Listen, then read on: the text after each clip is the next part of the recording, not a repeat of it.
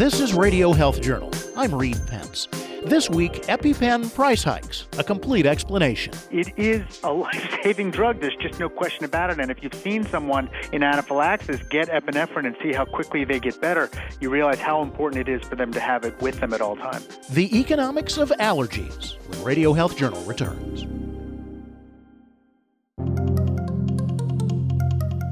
We want to keep our kids safe, especially on the road where risk is greatest. Hi, I'm Debbie Hersman, President of the National Safety Council, and this is your Safety Minute.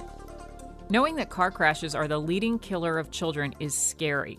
Fortunately, car seats can dramatically reduce the risks, but only if used properly. So remember, use a child restraint device that is appropriate for the child's weight, height, and age until a standard seatbelt fits correctly. Use a rear-facing car seat at least through 2 years of age. And remember, little eyes are always watching.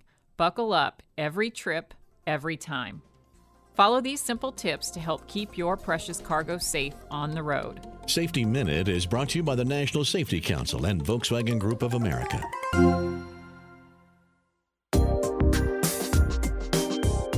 Allergies are extremely common. About 55% of Americans test positive to one or more allergen. But some allergies are more serious than others, according to Dr. Aaron Carroll, professor of pediatrics at the Indiana University School of Medicine. The vast majority of them are really just sort of rashes or itching or things that might bother us a little bit. But about 1 to 2% of people might have what's a severe allergic reaction, which we would call anaphylaxis, which involves not just the symptoms I described before, but also a closing off of the airways and difficulty breathing. And that, of course, would be a serious emergency and something we'd want to take care of immediately. Doctors usually take care of it by administering a drug called epinephrine. Epinephrine is a hormone that is secreted by your adrenal glands, and it does much of what we often think of as the fight or flight response. So it would constrict your blood vessels, it would get your heart pumping faster, it might dilate your pupils, but most importantly, it also opens up the airways. And that's the thing we're most concerned about, because as the airways constrict with anaphylaxis, we want to reopen them, and that's what epinephrine would do. Insect stings and food allergies are the biggest causes of life-threatening allergic reactions. About 8% of children and adolescents in the United States have food allergies, and more than a third of those kids have a history of severe reactions. Each year, food allergies result in about 200,000 visits to the emergency room, and it doesn't take much to do it, according to Dr. Thomas Casale, professor of pediatrics and medicine at the University of South Florida and executive vice president of the American Academy of Allergy, Asthma, and Immunology. Just an accidental exposure or cross-contamination where somebody had a particular food and you get some of that food in yours from using the same dish or using the same pot or sharing a fork or something like that. Closing down can be very fast, to the point where people will panic, and it can be a life-threatening emergency very quickly, which is why people want to have epinephrine. Sometimes it can be a bit slower and last 15 minutes or to half an hour, even longer. It just can be a slow process.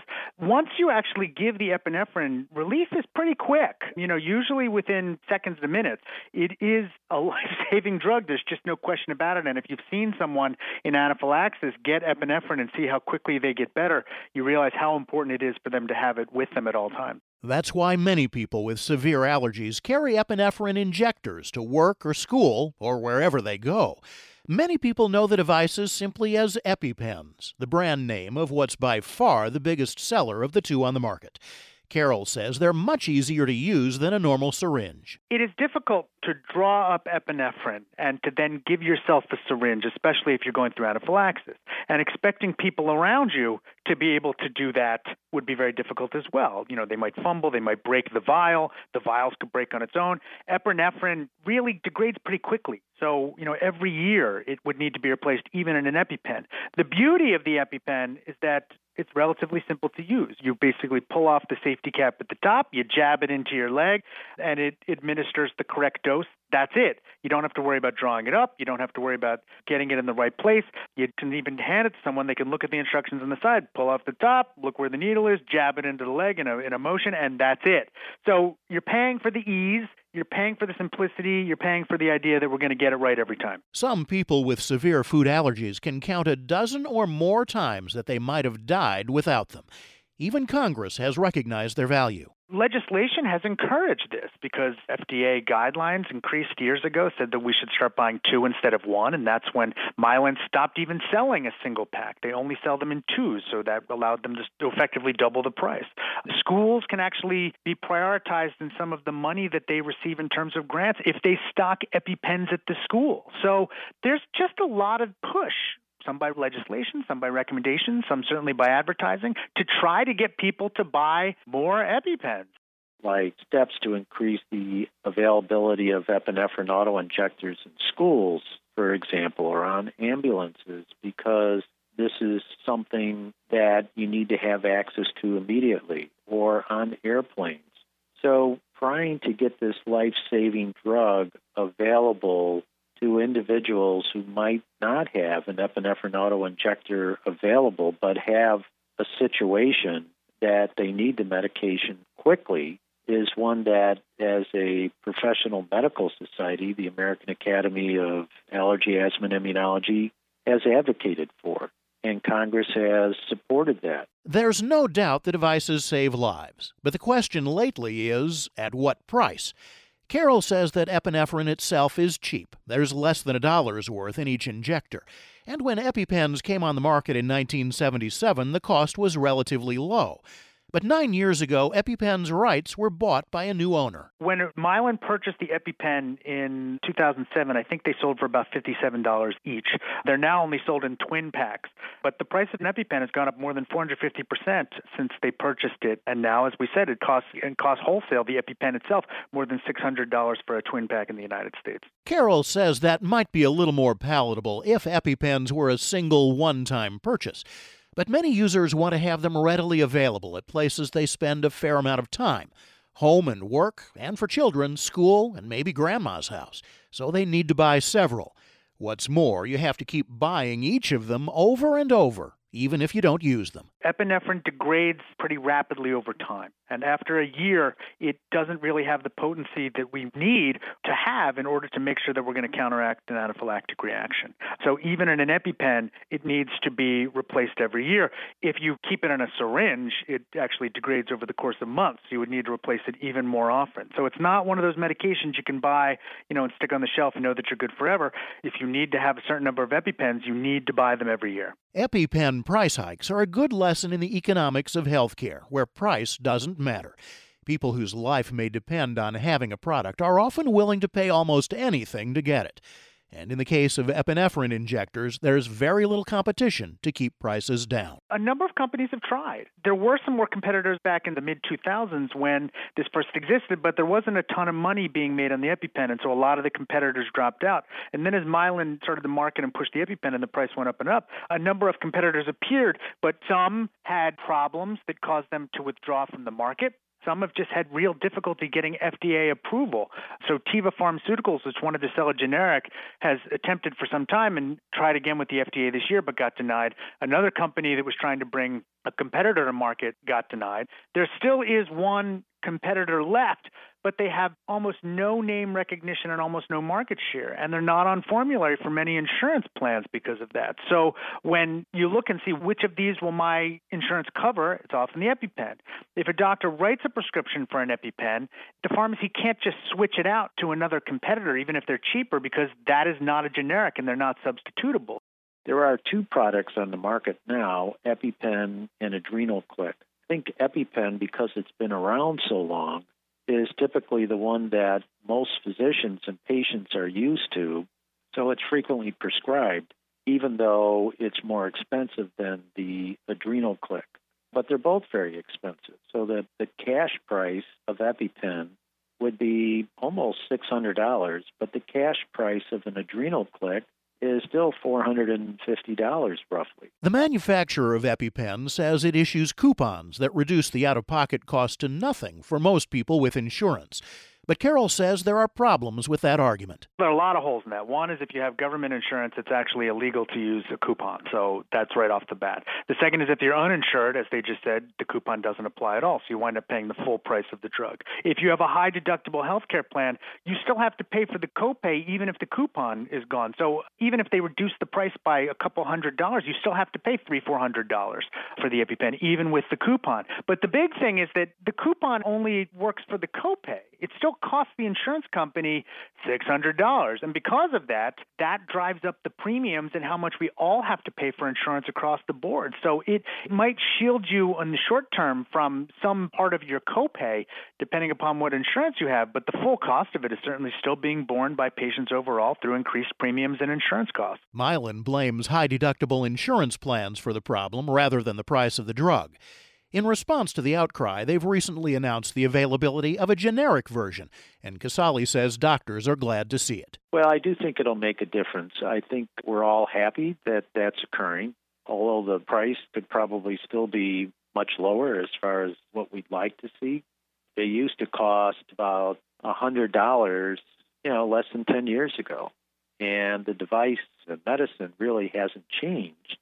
So it would be nice if we can get that price down a little bit lower, but certainly that will help a number of patients, especially for those that may have to pay out of pocket. For some of those patients, Casale says the price is still too high, and they're forced to either go without or look for lower-cost alternatives. In the case of an epinephrine auto-injector, where it's something that you need immediately and can be life-saving, that's especially a difficult situation. And that's the time when I think physicians are trying to do their best and work with patients to either get them coupons or, even though not optimal, perhaps getting an epinephrine ampule, filling a syringe, and wrapping it in the foil and giving it to them and instructing them how to use it, because at least they have something. And, of course, the cost of that would be way less. We can teach an adult to do it, but it's hard to say a child should be able to do that. In fact, very few children probably could. And then relying on the idea that if a child was having an anaphylactic reaction, that the friend's parent, if they were at a friend's house, could do it, or the teacher could do it, or the camp counselor could do it, or the coach could do it. That's not something we can necessarily assume. Moreover, syringes can break, as can vials. They're not as hardy as Epi-Pens. And if you draw epinephrine into a syringe, it doesn't even last a year. It can actually only last a couple of months. Congress has started looking into the issue of why Epi-Pen prices have gone up so fast. And Carroll says the number of similar cases may begin to force the hand of pharmaceutical makers. If they don't do something to cut the cost of medications, Congress will. You can find out more about all of our guests on our website, radiohealthjournal.net. I'm Reed Pence.